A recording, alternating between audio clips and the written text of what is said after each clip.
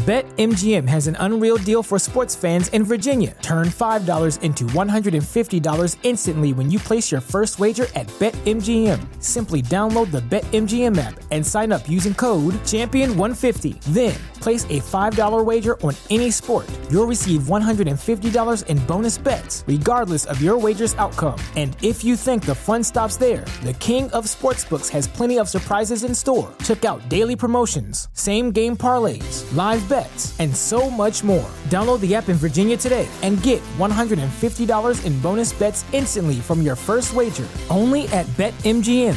BetMGM and GameSense remind you to play responsibly. See BetMGM.com for terms. 21 plus only. Virginia only. New customer offer. Subject to eligibility requirements. Rewards are non-withdrawable bonus bets that expire in 7 days. Please gamble responsibly. Gambling problem? Call 1-800-GAMBLER. Promotional offer not available in Washington, D.C. Go ahead and do our thing. All right, we're live now. Let's see if I can work one more banner in while I'm waiting.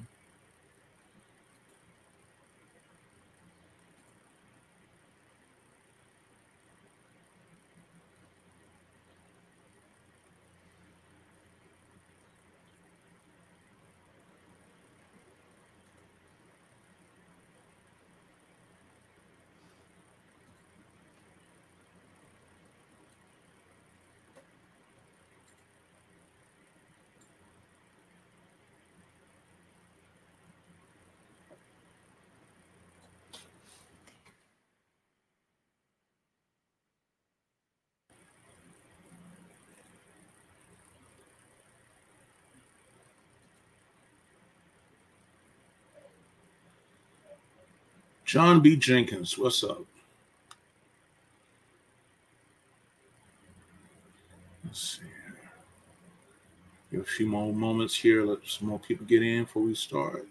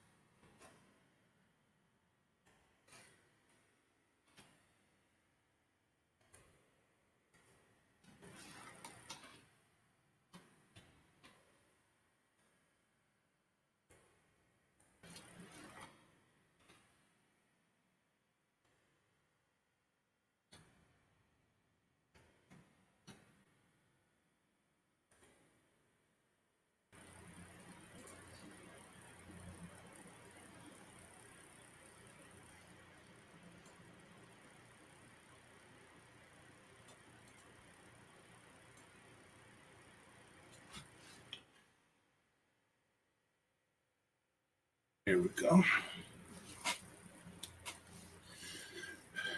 Hey, Panther fans, what's going on? Welcome to another edition of the Four-Man Rush. I'm your main man, Kevin Avery, a.k.a. 4MR_Country Kev. I got my sidekick, as usual, with me here tonight. Panthers Den, 4MR, a.k.a. JD. We're coming in here to you for the first time this season, Week 3, Victory Monday. The Carolina Panthers defense and special teams led the way as they secured a 22-14 victory over the hated divisional rivals, the New Orleans Saints. Wasn't the prettiest, but, got the job done. Well, I put it like this. It wasn't pretty offensively for the most part. Now, if you're a fan of defense and special teams, it was a game of definite beauty to watch yesterday. Overall, the Panthers, they pretty much set the tone early and often.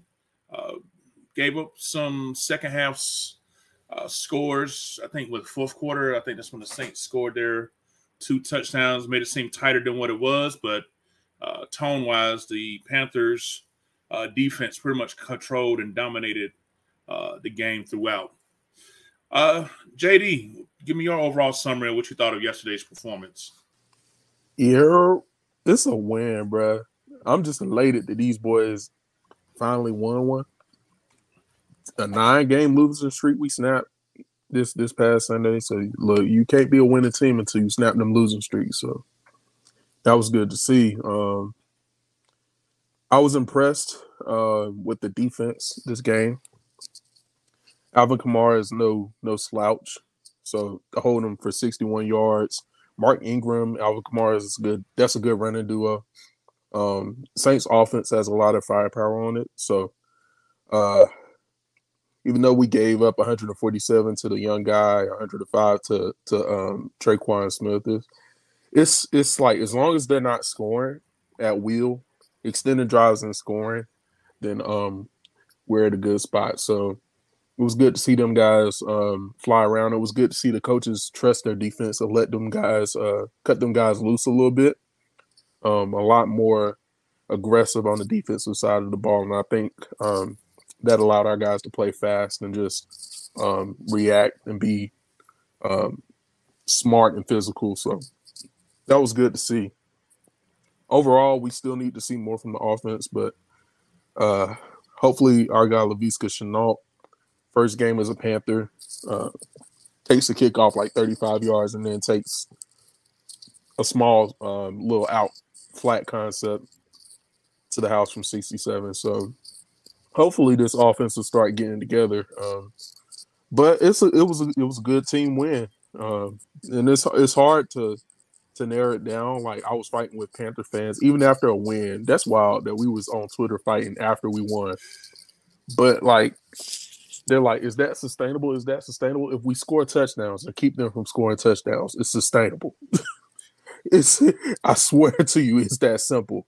Like the more we score and the more we keep them from scoring, it's sustainable. Like the Saints did not score a single point till the fourth quarter. If you score points, you probably gonna win that game. So yeah, hopefully it's the first of many. Yeah, we'll see what they go, how these guys and Rule build on it.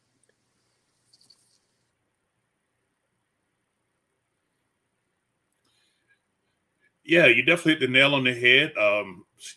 Ended that 9-game losing streak dating back to last year when we ended the game, I think on a 7-game losing streak. It had been 371 days since the Panthers last won at home, which was actually last year, week 2 against these same New Orleans Saints. So to literally go a whole entire calendar year between wins at home, I'm definitely appreciative. We could have won 3-0 yesterday, and I would have been happy to just see a W. It's been so long, JD, since I heard Sweet Caroline, I forgot the lyrics, bro. Look, man. Look, man. I forgot we even did that. What?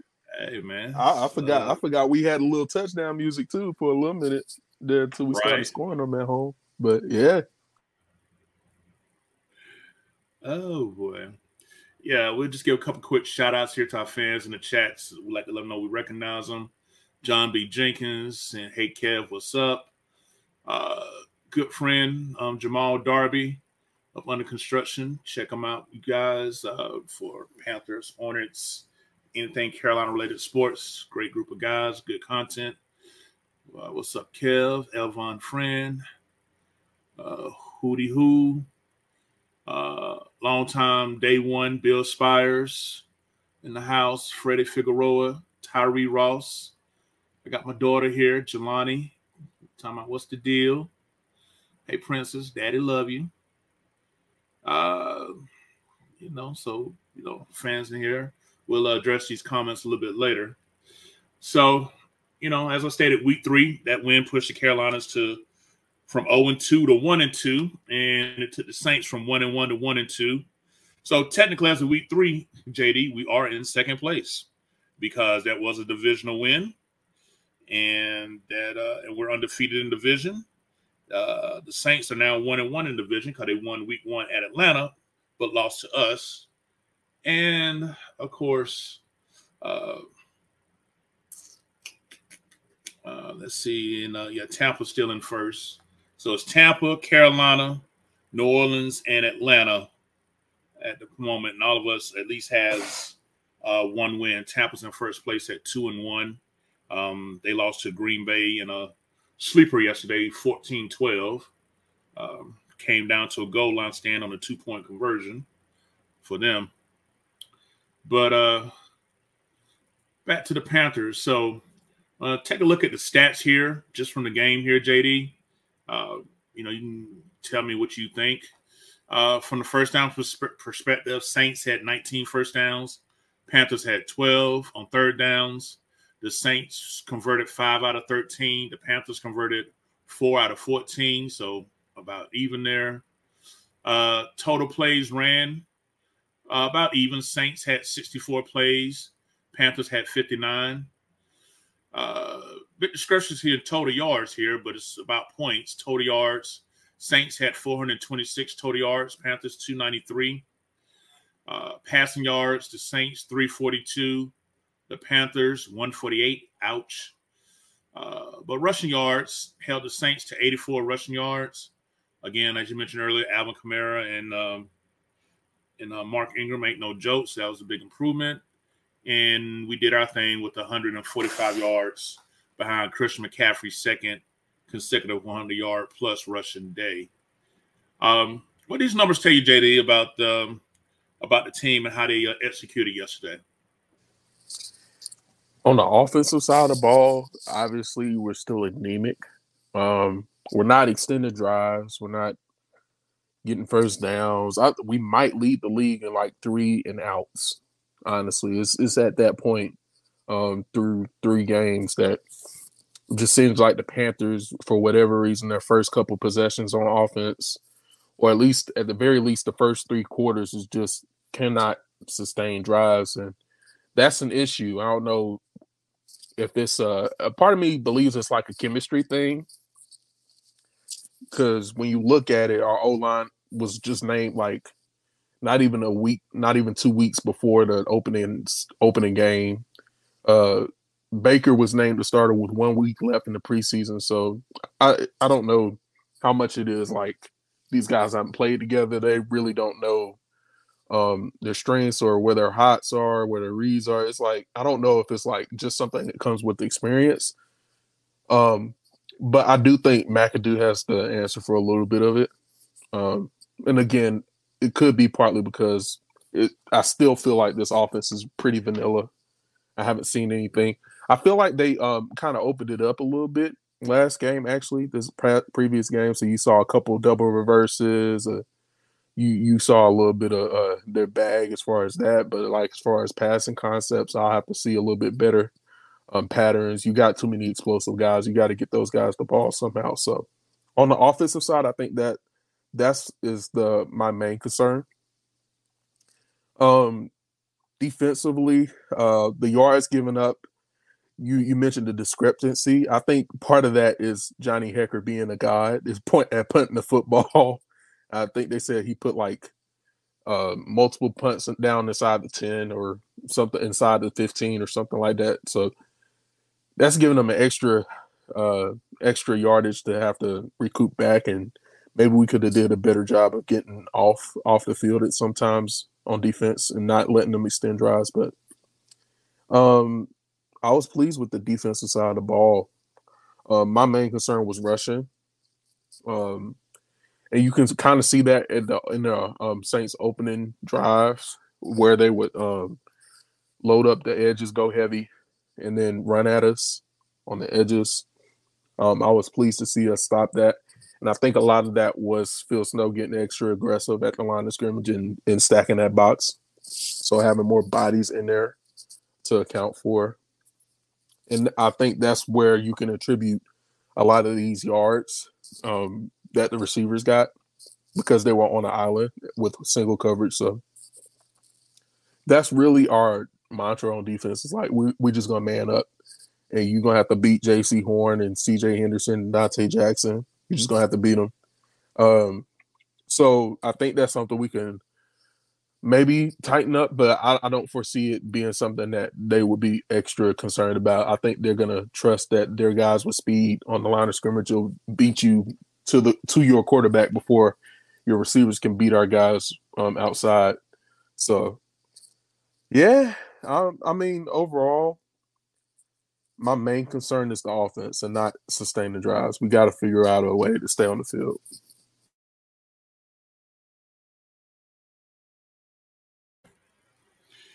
Yeah, I definitely agree. You know, as a fan, you know, observing the game is so frustrating to, you know, see your team come out and do a 3-out, and then the opponents, they just immediately just march up and down the field like they own it. You know, that's always something that just annoys me. It's like, I know it may sound unrealistic, but I want to see points out of my first drive. Preferred touchdown, we'll settle for a field goal, but to come out and punt after 3, 4, 5 plays, it just really makes me feel like we just not prepared, or whatever was scripted, you know, just not working, or something like that. That's, you know, maybe that's just my own personal gripe and beef, but I would love for us to be able to score more on our opening possession, just to set the tone that, hey, you know, we've done our homework. We studied our assignments this week. We put in the work, and you know, we're coming out here to make plays. So, you know, that's just from my own personal perspective as a fan. But definitely, I feel like that, you know, we have talent offensively that's really, you know, really not being featured as it should. But you know, JD, you mentioned something about Baker not being mentioned starter till you know, right before the start of the season. I think this whole quarterback competition, left tackle competition that was created by Matt Rule to coddle the feelings of Sam Darnold and Brady Christensen, I think that really is costed valuable reps for Baker Mayfield and Ike Ekwonu, because I really feel like had they got the day one reps from the beginning, I really feel like that they both would be more further along, and particularly with Baker. You know, he's learning his 5th playbook in 5 years, or 6 years or whatever. You know, dating back to college. You know, and then the different. You know, he had like three different head coaches while in Cleveland his 4 years, and you know, I just think this whole competition thing, you know, it was spirited and it made both guys better. I just think that's a factor that's affecting, I think, a lot of the chemistry, you know, or lack thereof that we're seeing right now. What would you say about that? Would you think that played a part in it? I absolutely do, especially from the understanding of developing Icky to be your left tackle. Week 1, he has one of the best pass rushers in the league on his neck.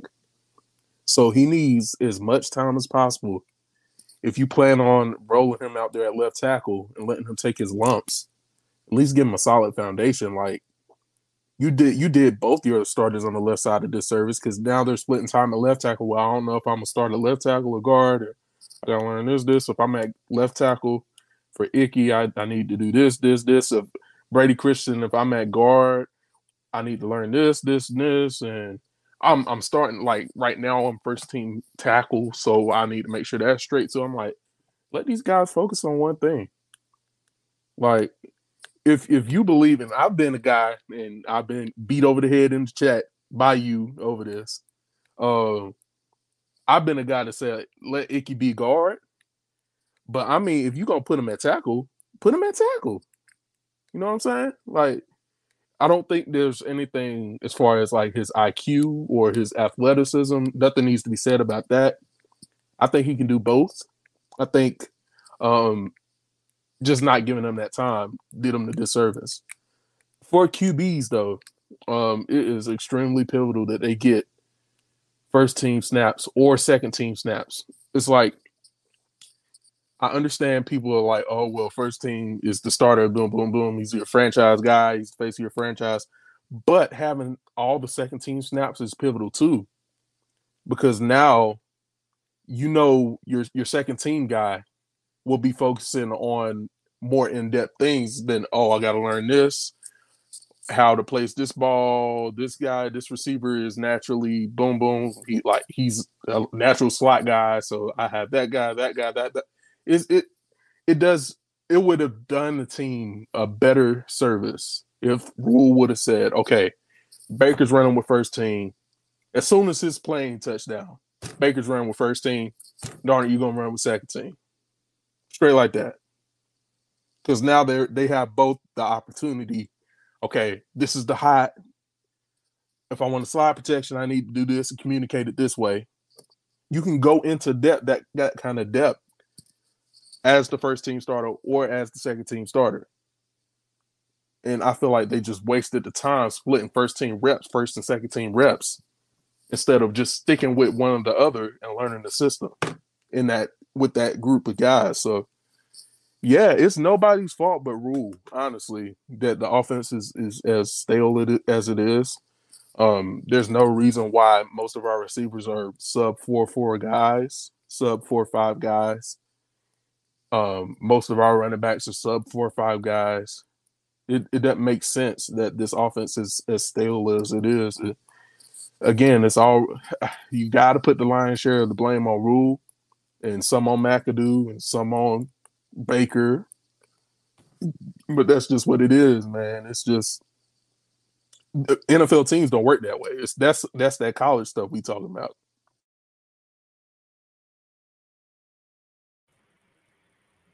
Yeah, I totally agree with you 100%. That's everything in college doesn't translate over. But just to switch up a little bit, want to jump in here and respond to what some of the fans are saying here on this particular subject matter. Bill Spires said that the Blitz wins this game. It says that the Henry and Matt pickup was clutch. Freddie Figueroa, great run stuffers. Okay. Elvin Friend said, I still think we need another pass rush on defense. I don't think we get to the quarterback enough. Yeah, I was going to talk about that in just a moment.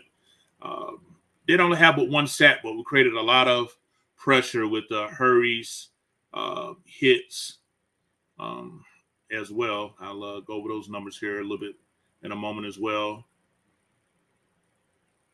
And it says our last win was against our upcoming opponent, the Cardinals. That's what was said by Freddie Figueroa.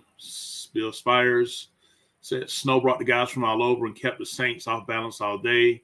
We stopped the stupid defense rope-a-dope and let the team move the ball. I agree. Bill also says, big question, why can't we pass consistently? Is it all Mayfield being stupid or McAdoo pissing the bed when it comes to our play calls? I think we just went over that, talking about, the lack of first-team reps and chemistry. JD, Jared Colston of YouTube says, hope we're doing well. Appreciate it. BJ Bollinger, they aren't utilizing McCaffrey efficiently enough against safeties and linebackers. They had him a few times on third and medium, but didn't get to him. I agree. This is something we've talked about a lot in the chat, JD. Again, Freddie Figueroa is saying this Terrence Marshall situation is annoying. His size and hands can help in the red zone and one-on-ones. Fellow four-man rush. Big Smooth said that they can't move the ball inside and it's annoying. Yes, I agree. I've been day one, JD, for thinking that we want a power inside run game. The left side should be Icky at left tackle and Michael Jordan at left guard. I think those are the sentiments we shared as well. Says we need to run the ball 30 times a game. I'm a fan of running the ball. And Mike Ricks said, "What's good, fellas?" So, JD, based off what our fans were talking about, anything in particular picked out? Because, like I said, we talked about Terrence Marshall, how CMC being utilized. Any comments about those two particular aspects? As far as Christian, I think we've all been pounding the table to have somebody spell him and take some of these touches from him. I knew deep down in my heart, and so that they wasn't gonna take this man touches from him because he's just too electric with the ball in his hands. And a lot of broken plays for a normal running back, he turns into a first down or at least gives us a manageable conversion opportunity. So, I mean, I feel like they I don't know if it's like they're trying to be wise with how many touches he get, but like literally when you split this man out and he has a linebacker or safety on him, he's open every time. Every time. I've never seen Christian blanketed by coverage. Not yet. Not this season. So I don't know if Baker's like, well, if I overuse him, that puts him in danger. I don't know if I don't even think he's wired like that. But I feel like somewhere in that room is like, okay, we just gave him 20 so touches running the ball. So maybe let's not, put him in that situation. But now with that Laviska is here, he's kind of that wide back as we saw. It'll be interesting to see how much they use him. I was surprised to see them use him as much as or more than the other backs. So given what we've seen from D'Onta Foreman averaging like two snaps or 2 touches for the past like 2 games, and then this game I don't even think he got one. Nah, he didn't. Yeah. We had 31 rush attempts yesterday, 25 by McCaffrey for 108. Chuba, of all people, 3 for 25. Good line. Broke off a nice 14-yard one. DJ Moore had 2 for 13, and then, of course, Baker had 1. So, yeah, what is the deal with with D'Onta Foreman? It's just kind of puzzling here why he didn't even get in the game or even get a carry. I don't remember even seeing him on the field. I don't know. To be honest with you, I don't know if he got snaps, bro. Like honestly, we saw Chuba before we saw Foreman out there, so I don't know if it's a matter of they don't want to take the offensive identity out the game because that's Christian. He's literally our offensive identity. I don't know if they don't want to take him out the game because the offense already looks stagnant. They got to get the man touches though, because he's averaging almost 4 yards a clip, or at least he was last game. I think he was at 4.5 per carry. So I don't know. And Rule mentioned in his presser that the opportunities just haven't been there. To be fair, this is the first game they had over 60 snaps on offense. So, I mean, given the situation, I can understand it. But let me shout out Chuba though for keeping his balance. The offense was acting a little different, man, because they had Ian Thomas catching passes and breaking tackles, and Chuba out here doing the matrix and keeping his balance. I was like, what? And God's name, they got in these boys. But yeah, hopefully, man. Hopefully they'll figure out the snaps and usage and stuff like that. Yeah, because I'm looking at these snap counts from yesterday on Panthers.com. Chuba had 7. Rashard Higgins had 6. D'Onta Foreman was out there for 4. And your favorite, Stephen Sullivan, was out there for 2 offensive snaps. So, oh God. And the impact that he did, Laviska Shenault was on out there for 11 offensive snaps, but definitely made an impact. So I'm just mad DJ Moore was out there 60 snaps for 1 reception, 2 yards. Like, DJ, if you just happen to be listening to us, just smile every time you see your weekly deposit Monday morning, from your contract extension you signed. Things going to get better, bro. Hold your head up, DJ. I promise you, bro. We got to get that man right, bro. He's too dynamic. Man. Yeah. So, as far as the other aspect of the game here, that I saw improvement in with the Panthers was in the area of turnovers. We didn't have any. We forced 3 on the Saints. Also, our penalties, though annoying, always annoying. I would say anytime you keep them under 50 yards, that's a good effort. 4 penalties for 40 yards by the Panthers, while the Saints had 7 penalties for 58 yards. Time of possession really was damn near even. 29 minutes and 50 seconds for the Saints, 30 minutes and 10 seconds for the Panthers. So if you want to say we wanted on the time of possession, we did by 20 seconds. Which is also reflected in the both team had 13 drives. Saints had 64 plays. Panthers had 59 plays. So, win the turnover battle 3-0. JD, I think that's definitely a good sign. It seems like since we got beat up and ran the hell over week 1 against Cleveland, this defense seemed to have got woken up. Wouldn't you say? Yeah, man. This defense is looking a little different than the same. It doesn't look like the same group to me, honestly. From week 1 to now, even from week 1 to week 2, it didn't look like the same defense. I'm gonna shout some of that out to Marquand McCall, bro. Speak on it, man. Speak on it.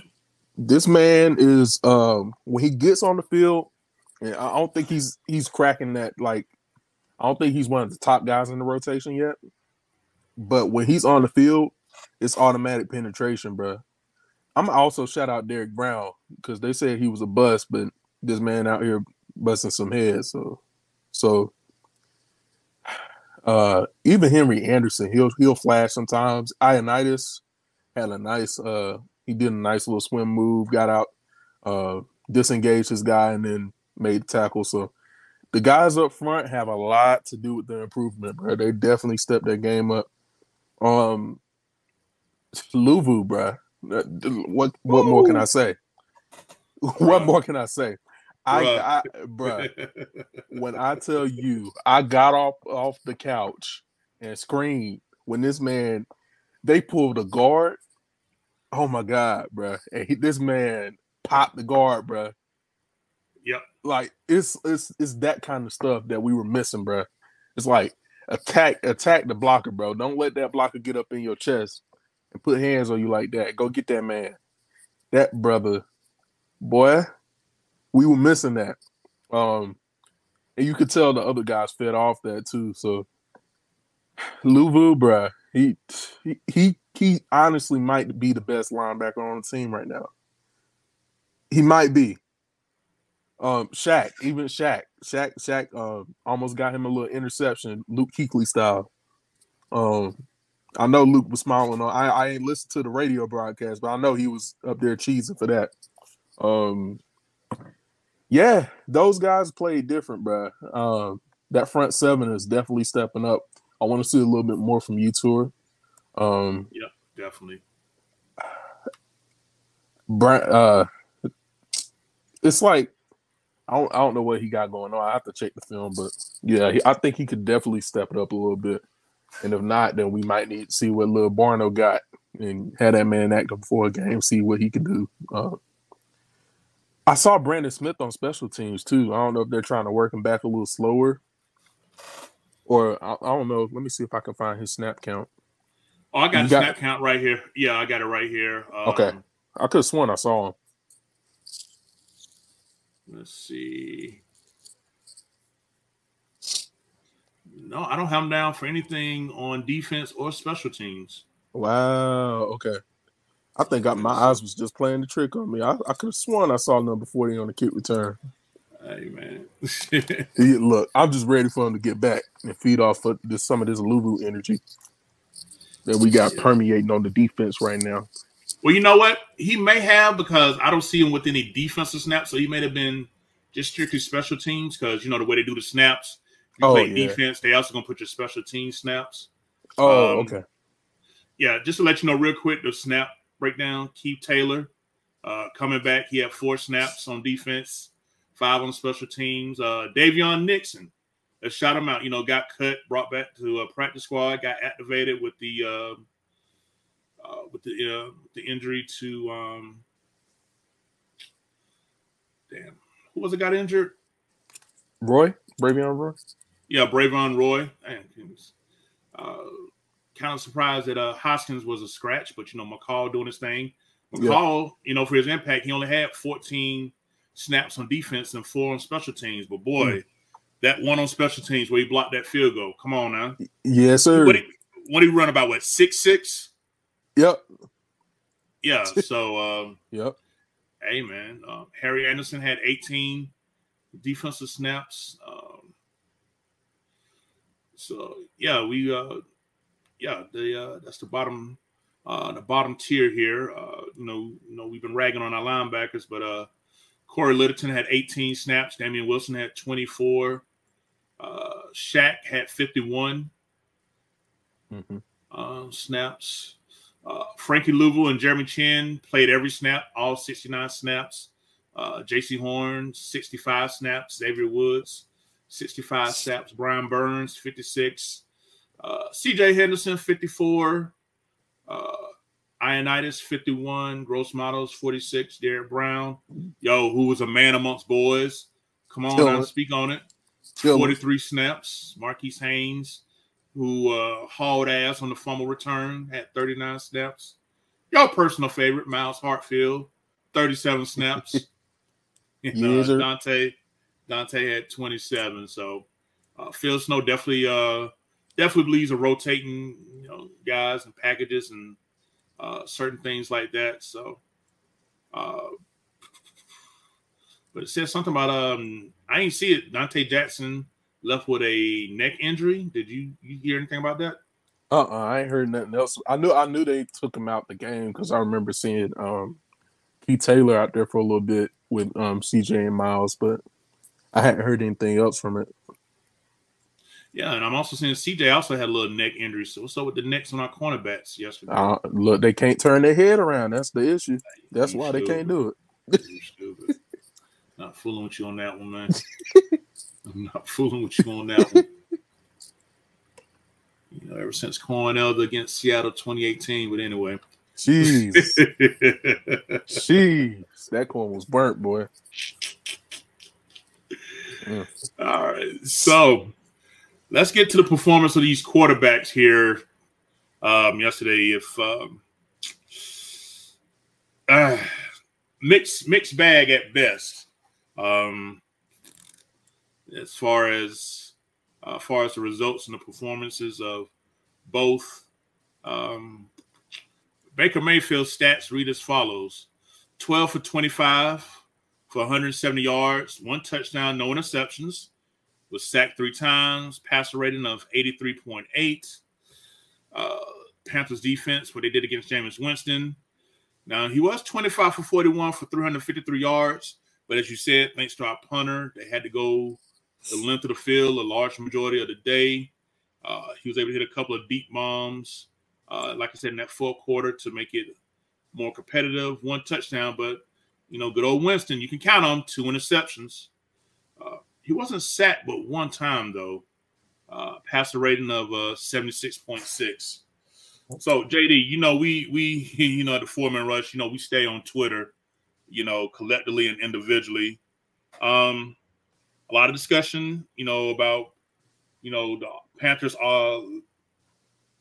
offensive performance. Is it mostly on Baker Mayfield? I mean, I know we touched about earlier about the snaps, but I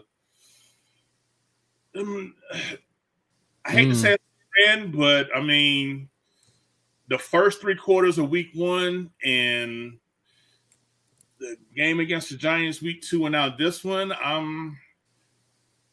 Yeah. I'm waiting to see that 2020 Baker Mayfield that made us all feel like that the acquisition of him was going to be something now that he's healthy. I don't see anything lingering. Like I said, we mentioned it could be, lack of first team reps, but, as a guy that, study QBs extensively like you do, share with our fans what you think may be the issue. Now, he's not to be blameless, but I think it's all on him. But, from your perspective, what are you saying with Baker Mayfield that's causing him to put up these type of numbers? It seemed like he was missing some easy layups from the jump yesterday. I mean, it was guys wide open that were getting the ball on at their feet and just overshot with nobody really on them like that. I was like, damn, what's going on? So what did you see? Yeah, right. But even going back to week 1, even week 2, you saw that same kind of trend where Shy's open on the slant, he overthrows it, or DJ's open on the flat and he overthrows and throws it over his head. So I think a lot of what's going on can be attributed to his internal clock, and he feels like he doesn't have or he just feels pressure. And that internal clock, well, I like to put it, talks directly to your feet. So I think it's a footwork issue, honestly. He just has to slow himself down. There's also plenty of plays on film where if he was just a little patient, look that safety off, it's a touchdown. That simple. And on a lot of those plays, the offensive protection is fine. He has plenty of pocket to work with. It's just it's I don't know if it's the awareness for him to relax, take another beat, pat the ball right quick, boom. It's not like they're like a long way away. For a lot of these plays, it's just a split-second decision to like either tuck it or hesitate a little bit, and that gets him in trouble. So I think if we had to place, and I hate to say like, oh, it's this much his fault, but I think Baker has to take responsibility for a lot of what's going on, especially with when his offensive line has done their job. They're blocking twists and stunts much better than they did last year. And even last year apart, it's like the offense for the most part is doing their job. It's just execution part. So, yeah, I think for us to look better on offense, they have to do a better job of attacking all 3 levels. I think that's what we're missing in the passing game. Like if you took a look at some of his passing charts, you would see a lot of attempts underneath, and you'll see a couple attempts deep. But that intermediate part of the field, from like I would say maybe about 10 to 20 yards, that whole block of field is just not being attacked consistently enough. Mm-hmm. And what that means is, okay, defenses are either going to load that box, blitz you, and make you get that ball out quick, and then we're just going to tackle, or we just going to clamp up, or whatever, because we know you're not going to attack the middle part of the field. We're just going to let you do whatever you do underneath, and we're just going to come up and tackle you. But yeah, for this offense to look much deadlier, and what honestly I think Baker is capable of, he can make all those throws. There's not a throw on the field I don't think Baker Mayfield can't make. He's the best arm talent we've had in Carolina since Cam Newton. Straight up. That's just what it is. Okay. Since 2018 Cam Newton, I'll give him that. And I think Teddy had better touch. I think Teddy was overall a little bit more poised. And that's why Teddy has been the best quarterback we've had since that Cam Newton era. But I think Baker, as far as talent goes, he's up there with the very best that have ever done it in Carolina. So it's hard because it's frustrating to see how close it is on film. But Yeah, they just got to do a better job. McAdoo's got to call some schemes up or scheme something up to get that intermediate part of the field more susceptible to their passing attack. Play action wise, that'll open them up for the deep shots. That'll make their short game better. It's like, that's the only thing that the passing concepts are missing. And a part of the reason for that, I think, is that they're using mirrored passing patterns. So you'll see like a slant on this side, a slant on the other side. You'll have two guys running like a levels concept to where one's running a shallow crosser, then another one's like right behind them, not even 5 yards behind them.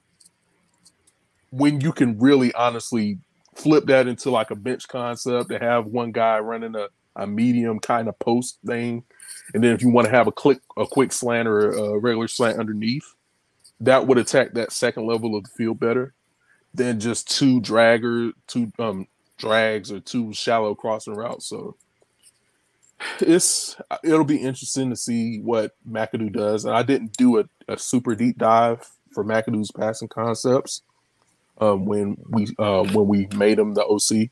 I was more anticipating the power run game because that's what he did in New York, and that's what I wanted to see.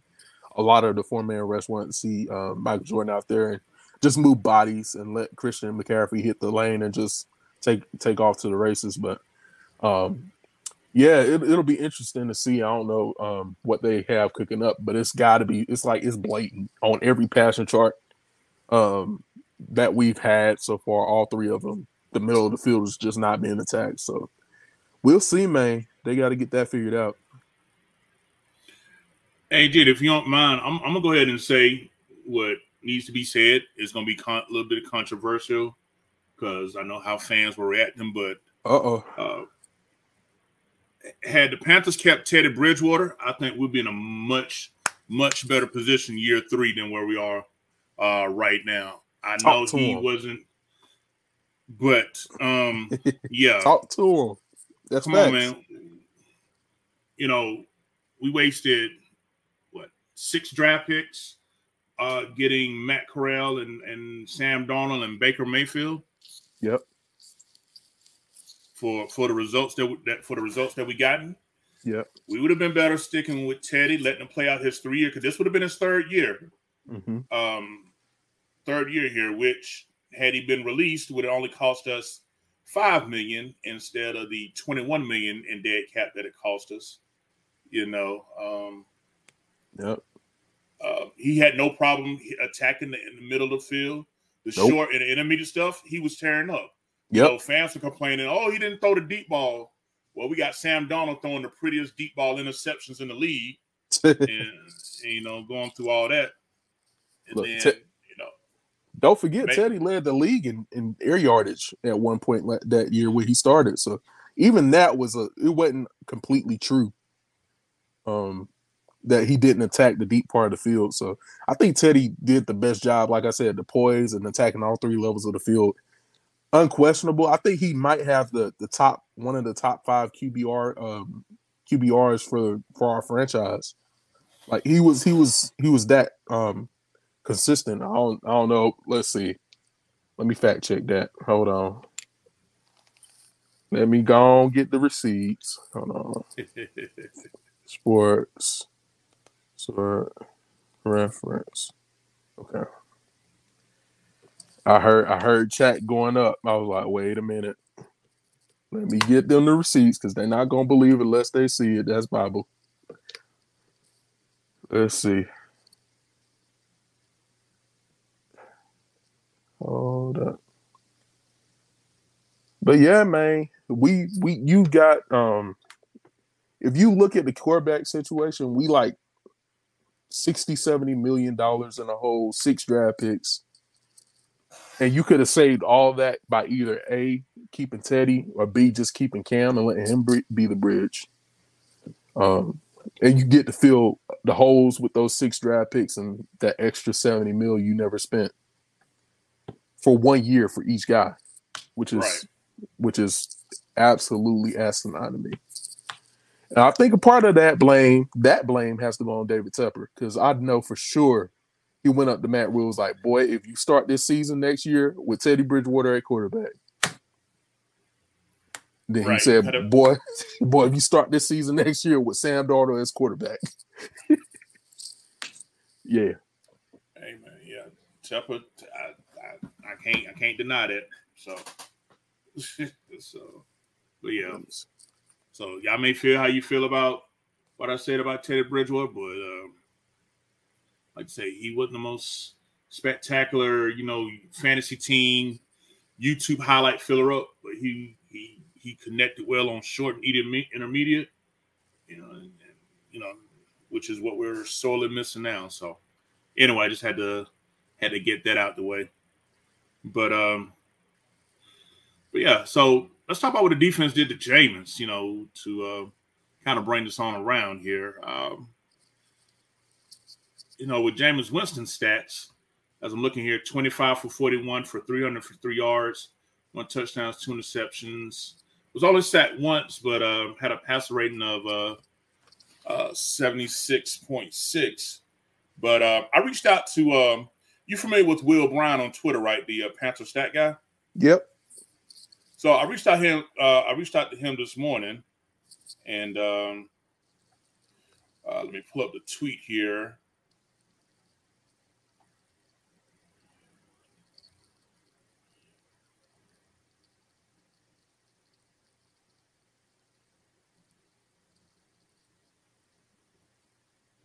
Give me one moment.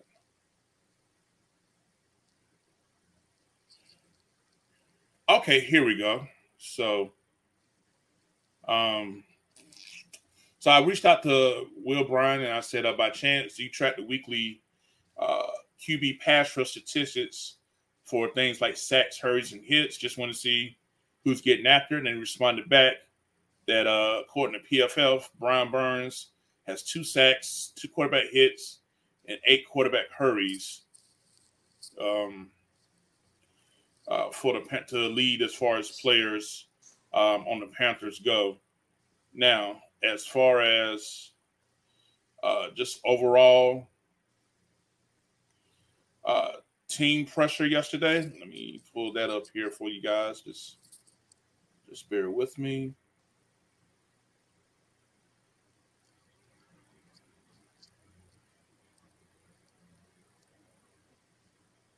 Scroll right past it.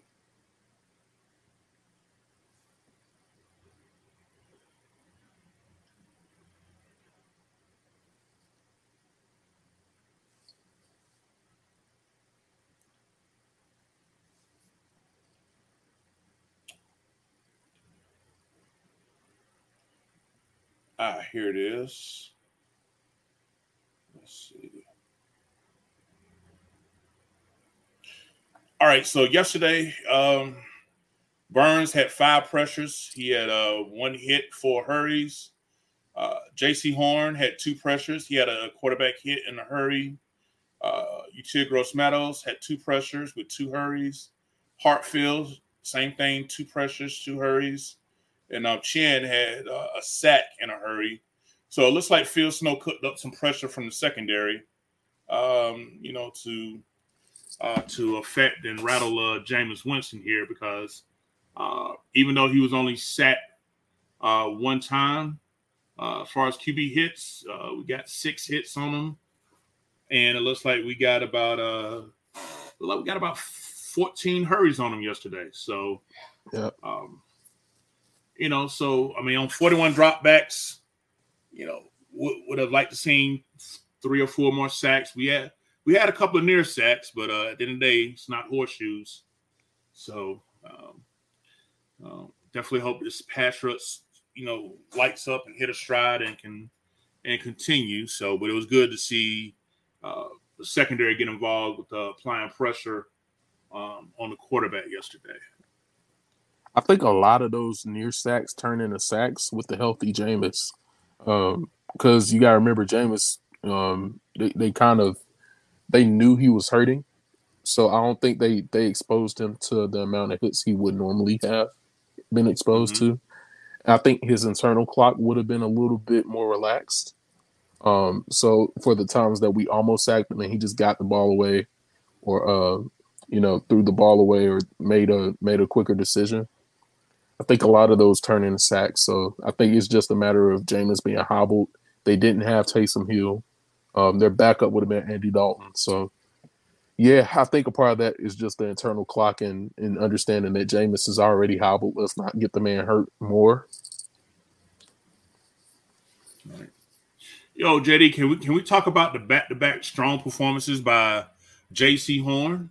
Yeah, man, let's do it. Look, I mean, look. Yesterday he had an interception and defended 3 passes. As I mentioned, he brought some pressure on the quarterback as well. It was responsible for the interception by Derrick Brown, who got his first career interception. I don't even think he got one at Auburn. So nope, I don't think that so. was pretty good. That was off the tip pass. They had JC in the nickel. I think I called that with the star position. Yep. Yep. And and he definitely came unblocked and got his hands up, and it led to the interception by Derrick Brown. Second game where JC, what he calls himself the seatbelt. That's what he's saying. I mean, he putting the seatbelt on because when you look at the Saints, receivers. I mean, don't get me wrong. Chris Olave and Tre'Quan Smith. When you look at their numbers, like, oh wow, they rose. They did their thing. But I think JC was primarily on Michael Thomas, who was held to 5 catches on 5 targets, but 49 yards. Yep. They did have Dante on Michael Thomas a couple times too for those receptions. Okay. Jarvis Landry, 2 catches on 5 targets for 22 yards. I just think that we're just a couple of turnhead plays away because a lot of that was given up to Chris Olave and Tre'Quan Smith were just fundamentals just breaking down at the last second for the Panthers versus more so Wentz to execute. Because one thing we know, he can throw it deep. Mm-hmm. And we had players there to make plays in the ball that just didn't happen. Yeah, a lot of that is just trusting that they were in good position. I think C.J. Henderson, for the most part, he's the primary guy, like to where he'll be in good position, but then know the ball is in the air, and he kind of, I don't know if he panics or just doesn't trust his position to find the ball. I want him to take those chances, though. Just get that head around and see if we can make a play because he's a great athlete. So, as far as JC, man, I'm gonna say something that's a little controversial, just a little bit. JC is what they're trying to make. The fans are trying to make Jerry McChin to be out. JC is exactly who they think Jeremy Chin is, as far as being effective at all different levels. I think, as far as alignments go, by my clock, he's the only guy to have lined up at 5 spots last game. JC is. So those 5, we had him on the edge as a pass rusher, in the box 13 times, free safety. I think I saw 3 or 4 times.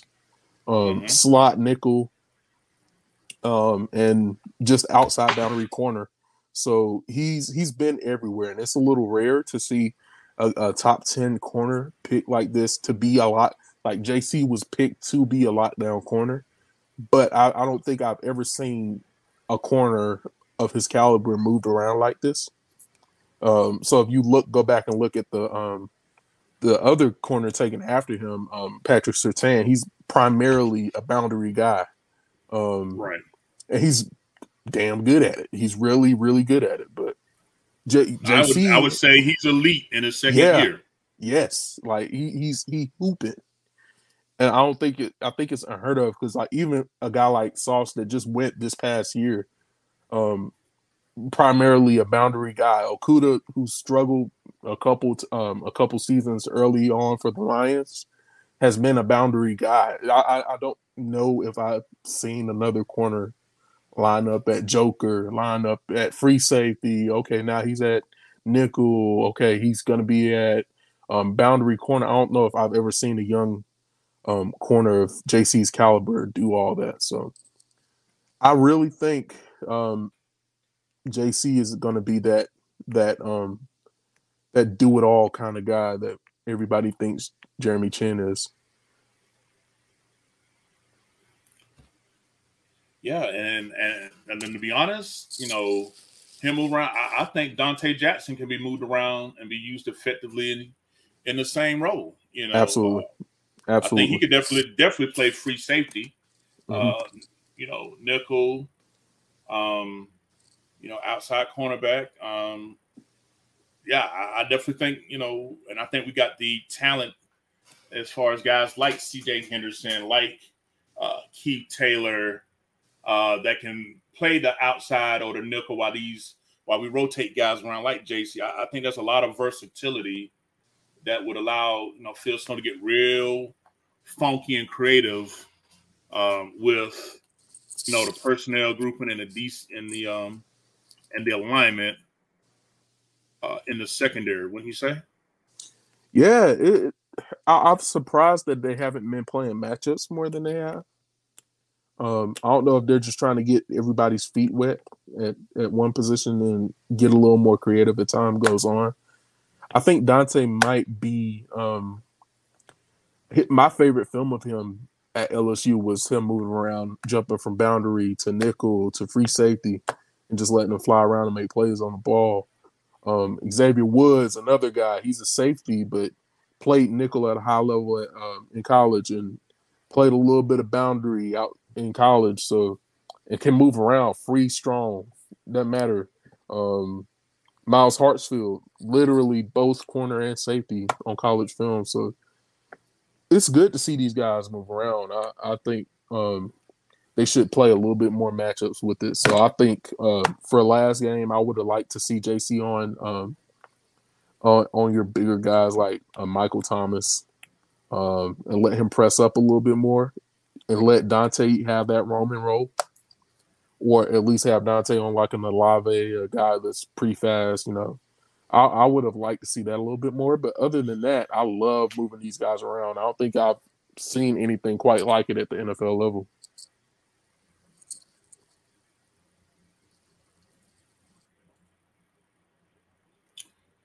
Yeah, man. I mean, position flexibility is something that we all have been in favor of here. So let's wrap this up by responding back to our fans here. I did pull up the PFF thanks to you, JD, because I see some questions here that I felt like definitely need to be addressed here. Let me scroll back up here. Fans are agreeing that Louisville is beasting right now, making plays. Some Freddie Figueroa said giving John Beeson vibes. That's definitely high praise because Beeson was just, man. Yeah. He attacked that blocker like he was Beeson though. Yo, if he ain't, he thought he was. Yo, but like y'all ever seen like John Beeson, like, you know what I'm saying, like shirt off, like dude looked like a chiseled Adonis. Like dude had to be like 3, maybe 4% body fat. Like, damn, you got going on in Miami, dude. I mean, he was just he was like a shorter version of Swole Bones. You know what I'm saying? Yeah, man, just muscles in his forehead for no reason. He moved. He was too fast too for a dude that size. You think all that muscle would slow a guy down? Nah, not Beast. Nah, not at all. Let's see here. Bill Spires said that let's see. Did y'all see where F-line ranked huge by PFF from yesterday? Our line was a C plus. Was a C plus here. I didn't see the line altogether. I know PNP usually on Twitter usually drop the weekly line grade. Did you happen to get a glimpse of those yet? I think I saw some of them. I didn't particularly pay a lot of attention to it. I think I might have a screenshot of it though. Let me pop down and see. All right.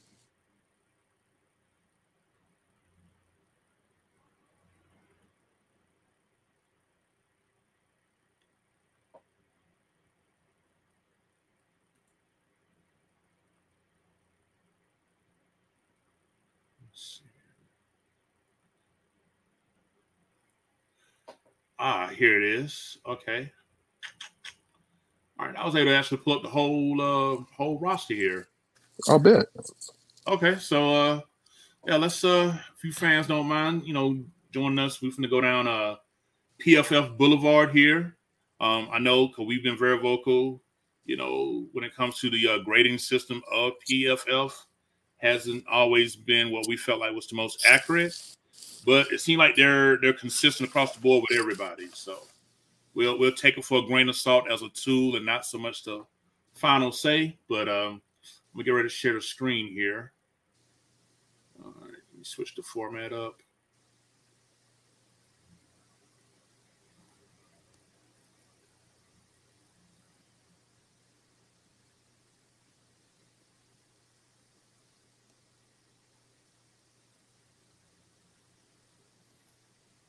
All right, JD, can you see this? Not yet. Nope. Oh, okay. I gotta hit share. I gotta click. Oh, there it is. There to go. All right, can you see it now? Yep. All right. So according to PFF, this is how the Panthers graded out yesterday. Baker, my man. Jeez. Yeah. 43.3 is the grade Baker got yesterday on offense. Of course, easily the highest grade was Laviska Shenault at 95. True Blues. Robbie Anderson, 52.7. DJ Moore, 63.6. Rashard Higgins, 55. Yo boy, Shi Smith got a 49.3. He probably deserved it too. I ain't gonna lie to you. Not sure why Terrence Marshall got graded because I didn't see him no snap count yesterday. For a reason, they got him at 68.1. That might be for let's see. I don't know. Cause I thought he was inactive. I thought he was too. Let me make sure I'm looking at this right. Yeah, click that. You was right. Oh wait, no, that's draft year. Never mind. You was right. You was right the first time. So this was yesterday's grades, right? That might be overall. But I haven't seen him play all year. But let me see. Scroll to you see where it say tools at the top tab? Oh, yep, you was right in that black area. Okay. Keep going to the right. It says tools and then player grades. Hit that. Okay. Let's see. Scroll down. Yeah. Hold on. I forgot how P told me to get to that. Dang.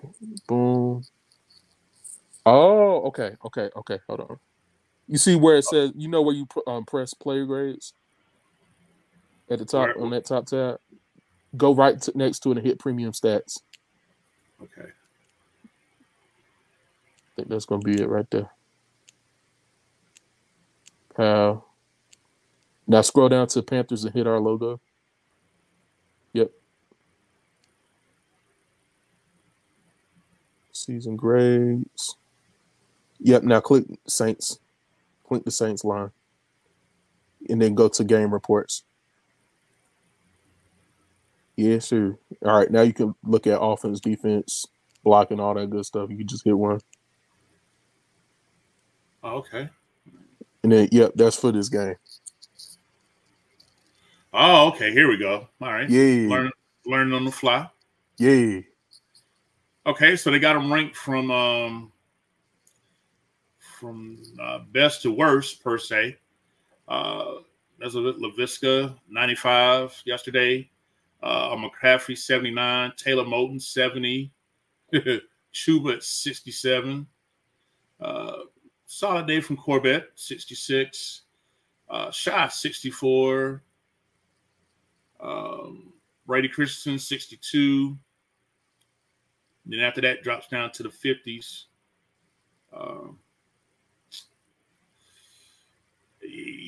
Yeah.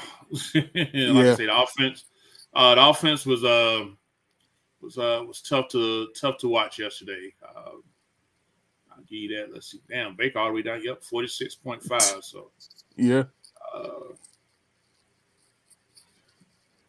Damn, they had Pat Elflein 45.4. He missed a couple of. I think he was supposed to help out with the stunt, and he missed it, and it ended up being a sack or two. So I think that's probably what. But he's generally been one of the top 3 linemen we have graded out as far as PFF goes. But again, with a grain of salt. Definitely with a large grain of salt.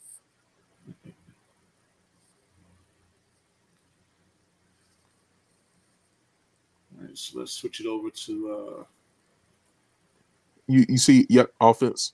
There you go. Yes, sir.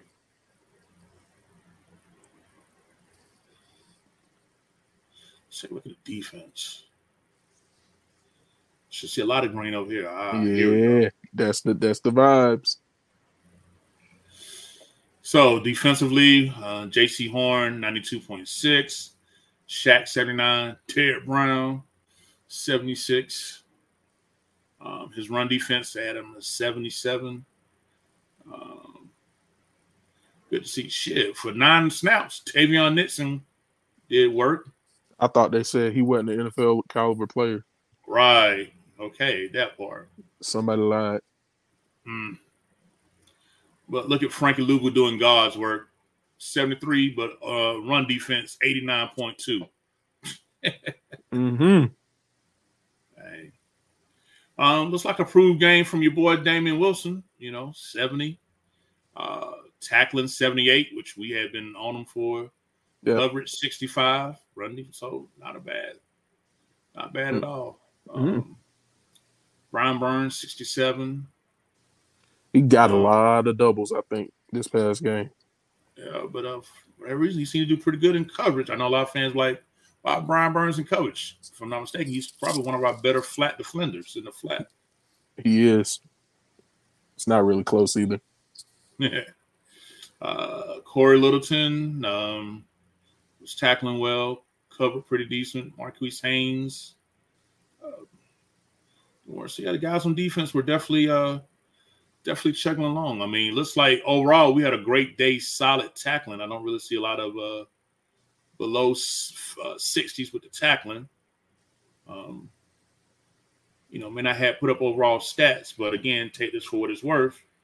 We was bringing pass. I'm gonna excuse Dante on his tackling because we know he's a better tackler with groin and neck injury and things like that.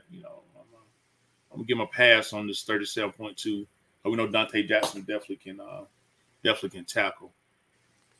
Look at Chin with the 90 pass rush grade. Oh yeah, that pressure. You get a sack and a quarterback hitting her. Yeah, that'll. Oh yeah, that'll do it. Yeah.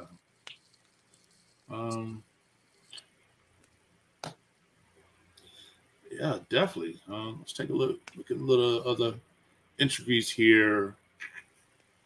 Let's take a look at coverage matchups. Let's see.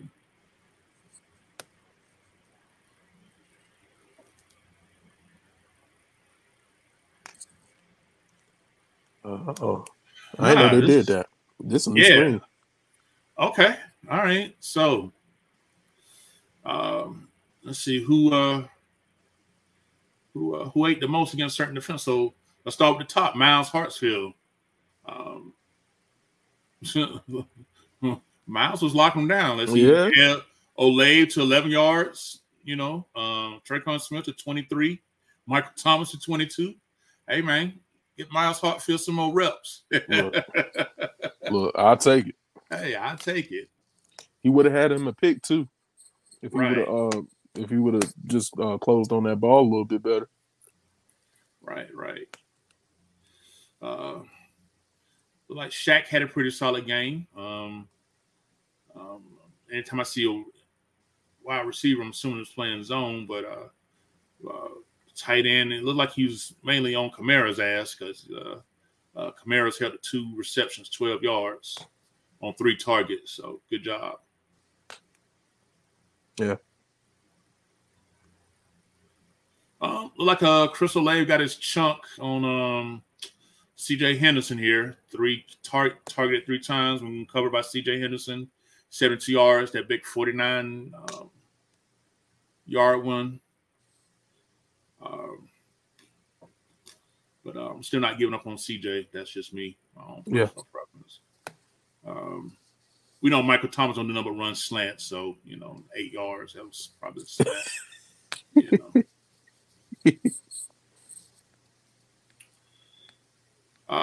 Yep. So look like Chris Olave ate off of Henderson and Dante because he got Dante for 50 yards and 2 catches. Gave up a 38-yard one as well. Yeah. Hold up. Did Dante get a pick? Did he? I don't think he did. Well, it says 1 interception. I know Derek Brown got one. I thought J.C. Horn had the other. Yeah, J.C. had the other one at the end of the game. Huh. I wonder if that's why they. That's okay. That's different. Yes. Ooh, huh. Yeah. Jeremy Chin responsible for Traquan Smith Day. Look, this 3 targets, 3 receptions, 82 yards, 48 yards. Again, looks like he was in the slot to the right as a wide receiver. So it looked like they brought Jeremy Chin down to cover him. I'd rather see Jeremy Chin playing as a deep safety in a cover 2 shell instead of being matched up on slots. This is where I would have rather seen a Keith Taylor or somebody else. I'm not liking Jeremy Chin matching up on slot receivers because, you see that. Mm. Let's talk about all these zeros J.C. Horn put up, man. I mean, look at this, bro. Who want this work? Chris Olave, nothing. Traquan Smith, nothing. I mean, they didn't challenge it. He was targeted 3 times. Yep. Seatbelt, man. Click. And it's not like it's at one part of the field. Like we just said, he moved around. So right. that man just strapping stuff down. That's what it sounded like to me. Yeah, definitely to me as well. Strap it up, click it, a ticket. This all 22 is about to be some fun, bro. I can't wait for it to drop. Hey, fans, I mentioned earlier. I mean, maybe later on the week, I don't know, maybe Wednesday, Thursday, whatever, how the schedule play out. I definitely have to see how, my new trucking schedule going to work out. But definitely going to have to come on here and do some all 22 breakdowns with JD here with you. Yes, sir. Okay, let's take a look at Xavier Woods.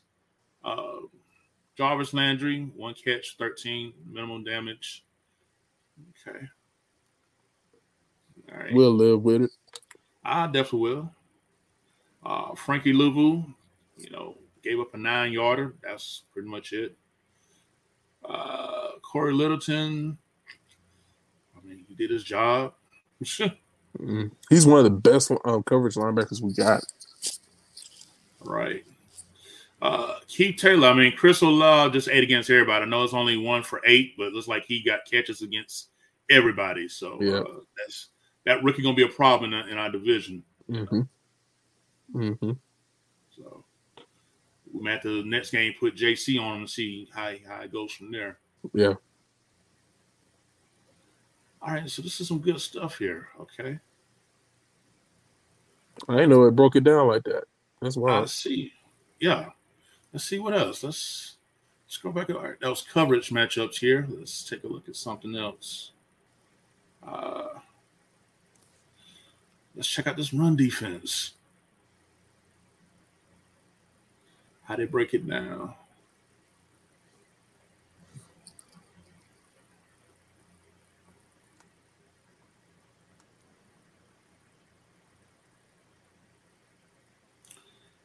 I mean, our run defense, like I said, only gave up 84 rushing yards. I think, like I said, we held Kamara to 15 carries, 61 yards. I mean, for him, it may say 4 yards to carry. One of those was that long one for 27, but after that, we put the clamps on him. It was quiet. It got real quiet. Real quiet, real quick. So and that was their first drive, too. Right. So, yeah, our boys definitely our team was definitely focusing on. Look at all these players, 80s, 70s. I even say 60 and up is decent against the run. So we look like we did good against the run yesterday. Again, Gross Matos, I'm gonna need you to step it up, man.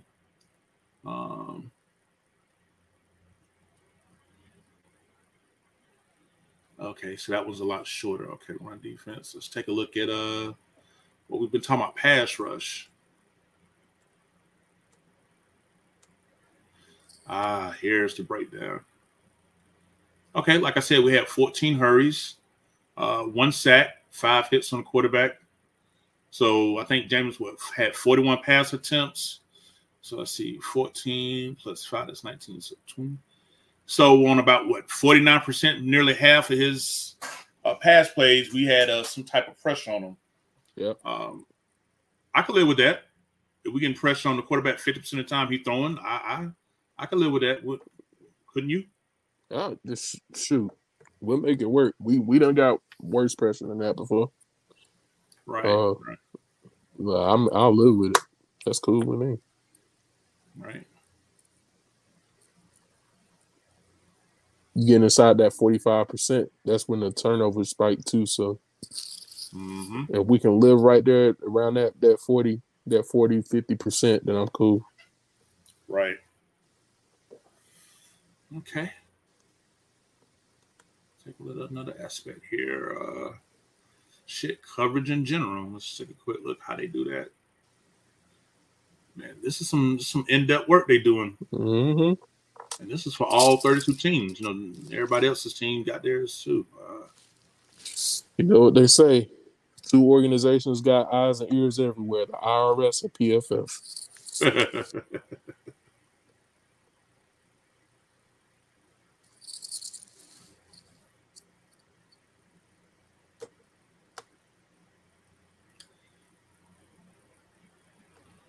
Let's see who was targeted the most. Miles Hartsfield was targeted 7 times. Shaq was targeted 6, along with C.J. Henderson. Jeremy Chin, Dante Jackson both got targeted 4 times. J.C. Horn, like I said, only targeted 3 times. Yeah, man, I like this. I'm going to have to play with this a little bit more later. I don't want to bore our fans. Let me start out, see how we did in the trenches, these bellies real quick. You don't mind? See what it look, what it be like. So that would give you pass blocking and run blocking. Yes, sir. I think you got it. I think they got it to where it filters by pass blocking. So it's highest to lowest pass blocking right now. Right. So who they crediting the 3 sacks to yesterday? One by Brady Christensen, and one by McCaffrey. That's rare. Yeah, I guess they put another on Baker because I don't see. It says he was sacked 3 times, but I only see 2. That was quote unquote allowed. I'm assuming that's what they're doing. Yeah. Let's see. For all the grief he got, Ike Ekwonu gave up two hurries, but didn't allow a hit, didn't allow a sack. That's an improvement. Like that.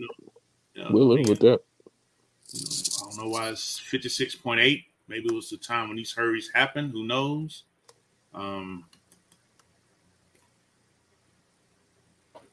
But yeah, okay. That's blocking. Now let me just see how detailed they are when it comes to run blocking.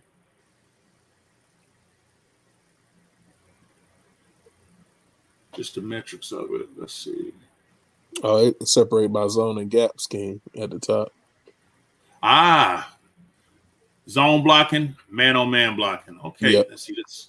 This is what the fuck I be talking about right here.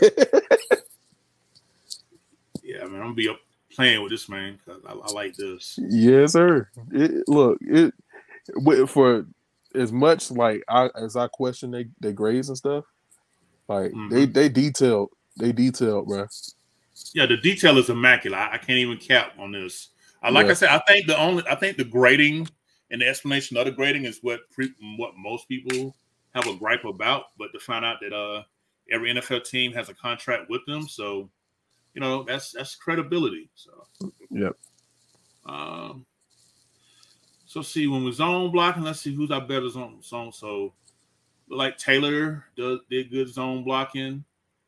I would expect higher from Brady with his athleticism, but like I said, play guard, you got to be physical and nasty, man. You just can't just be athletic. Yeah. Surprising enough, Austin Corbett had a good day run blocking. Like I said, in that zone scheme, which is what he's accustomed to. Let's see from here. Icky, 55. I thought he had a better day than that. Right. Now, when we go man blocking, let's take a look here. Who's our best man? Who's our best man blocker? Let's see who toted the nuts per se. So let's see. Taylor, 55. Corbett, 55. Look like they got Brady at 60 something there. Yeah, damn. I went right past it, 66.9. So okay. All right. So he manned up on that one. All right.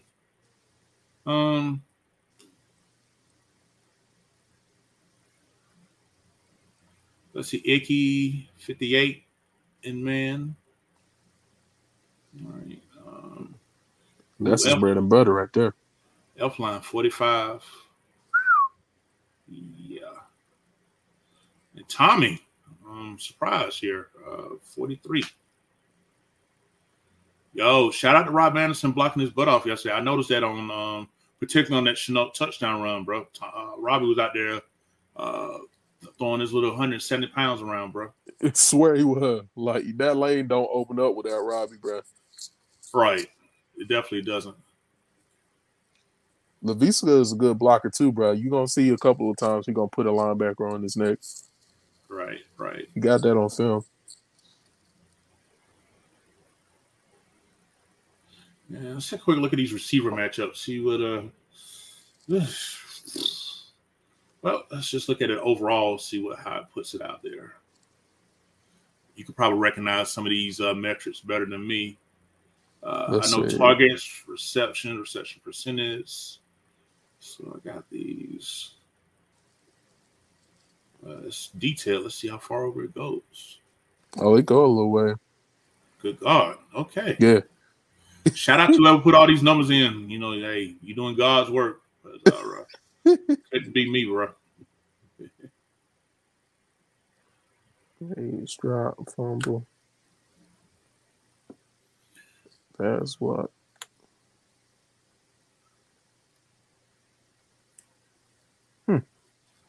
I need to explain why DJ had one reception for 2 yards, bro. I just can't. I don't understand it. Yeah, let me get some depth and direction. See what that's. Damn, JD, you been holding out on me, bro. Look, I didn't even know it did that. Man, I'm learning with you. Look at the middle of the field, though. Like I said, that intermediate part of the field. DJ wasn't allowed to go deep. Oof, yeah. Let's see, Robbie. Okay, Robbie. He can work in them. He working right there in the intermediate part. Right. That look good to me. It was a couple of bad. I remember the one of these had his feet right here on the throw to the right side. Yep. Of the hash. I remember that.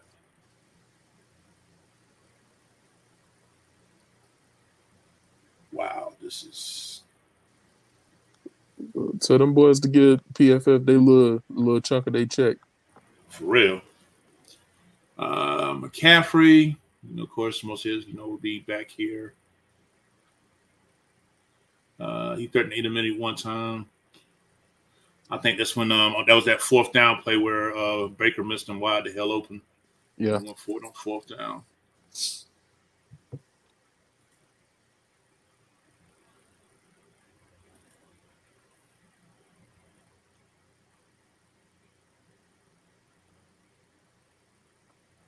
right, this is pretty cool. Shy. Yeah, I'm a little first down. Right. Screenplays. And he had another one for 23 yards. Okay, I didn't know that. Yeah, he had a little 23-yard first down. Shit. Yep. Okay. All right. Mm-hmm. He was getting loose a little bit, bro. What the hell did I do? Okay, go back. I'm gonna hit that. Okay. All right, let's go to receiver matchups. Who putting the clamps on them? Let's see here. Yeah. DJ was covered for the 5 times he was targeted. Only once by Lattimore, twice by Bradley Roby. Everybody took their turn with McCaffrey, 4 players.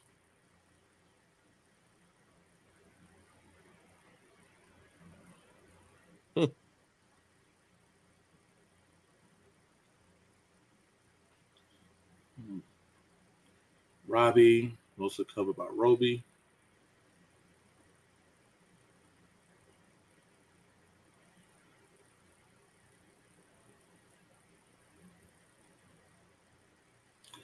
Yo, PJ Williams ain't always in a highlight for the Saints. Yeah, swear to God. Mr. Deep Dive.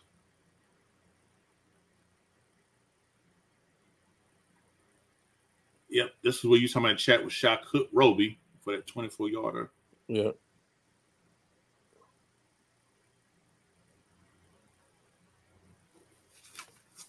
Man, this is cool. I like this. This is where it's at. Don't let our offense start cooking. This is gonna be a lot of fun getting in these tabs right here. Man, what you talking about, man?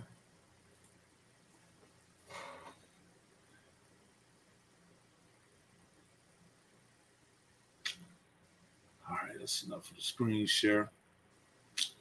All right, Jay, let's wrap it up by chatting up with our fans here. Let's see.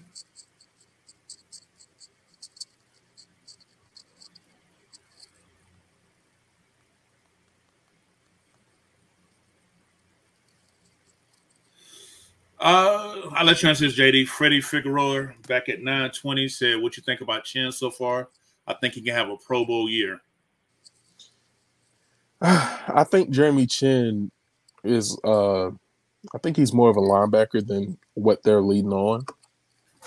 I think his impact on the game when he's closer to the line of scrimmage is just higher. I think he can play safety, and I think he should do both. I think he's less of a safety than what the team thinks. And I honestly think the defense will just improve if you keep him closer to the line a little bit more often. So I think, they just got to balance him out. He's one of those guys that can do both. I think he's in that mold of like an Eric Reed, to where if they would have played Eric Reed at a little bit more in the box or a little bit more closer to the line of scrimmage, he would have been a lot more dynamic than what he was. I think the same is true for Chin. Just let him get close to the line, and kind of play that see ball, get ball kind of role. Because when he does that, he's at a different level. All right.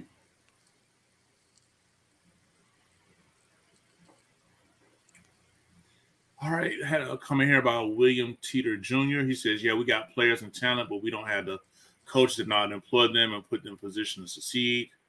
Giving up 353 yards passing isn't good. I can agree to that. Yeah. Let's see.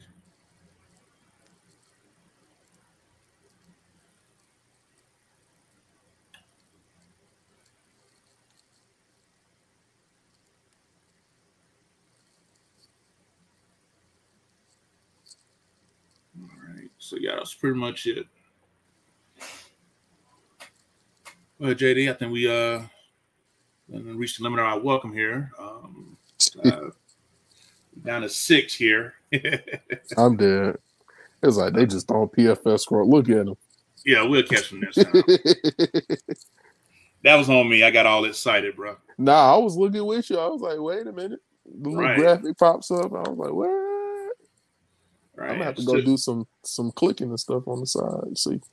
Look, I don't know who on your fantasy team, but it's another watch your paint dry game. Dallas 6, Giants 3.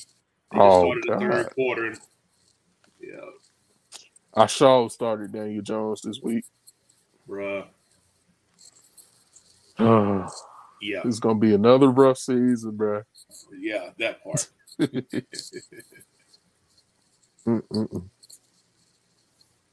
Yeah.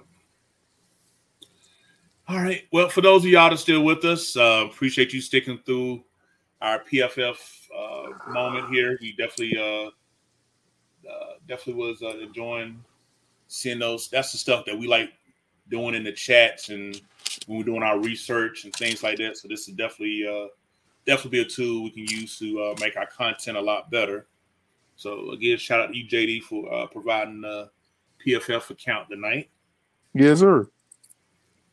But yeah, man. But overall, again, Carolina Panthers ended their losing streak. Got our first win of the season, 1-2.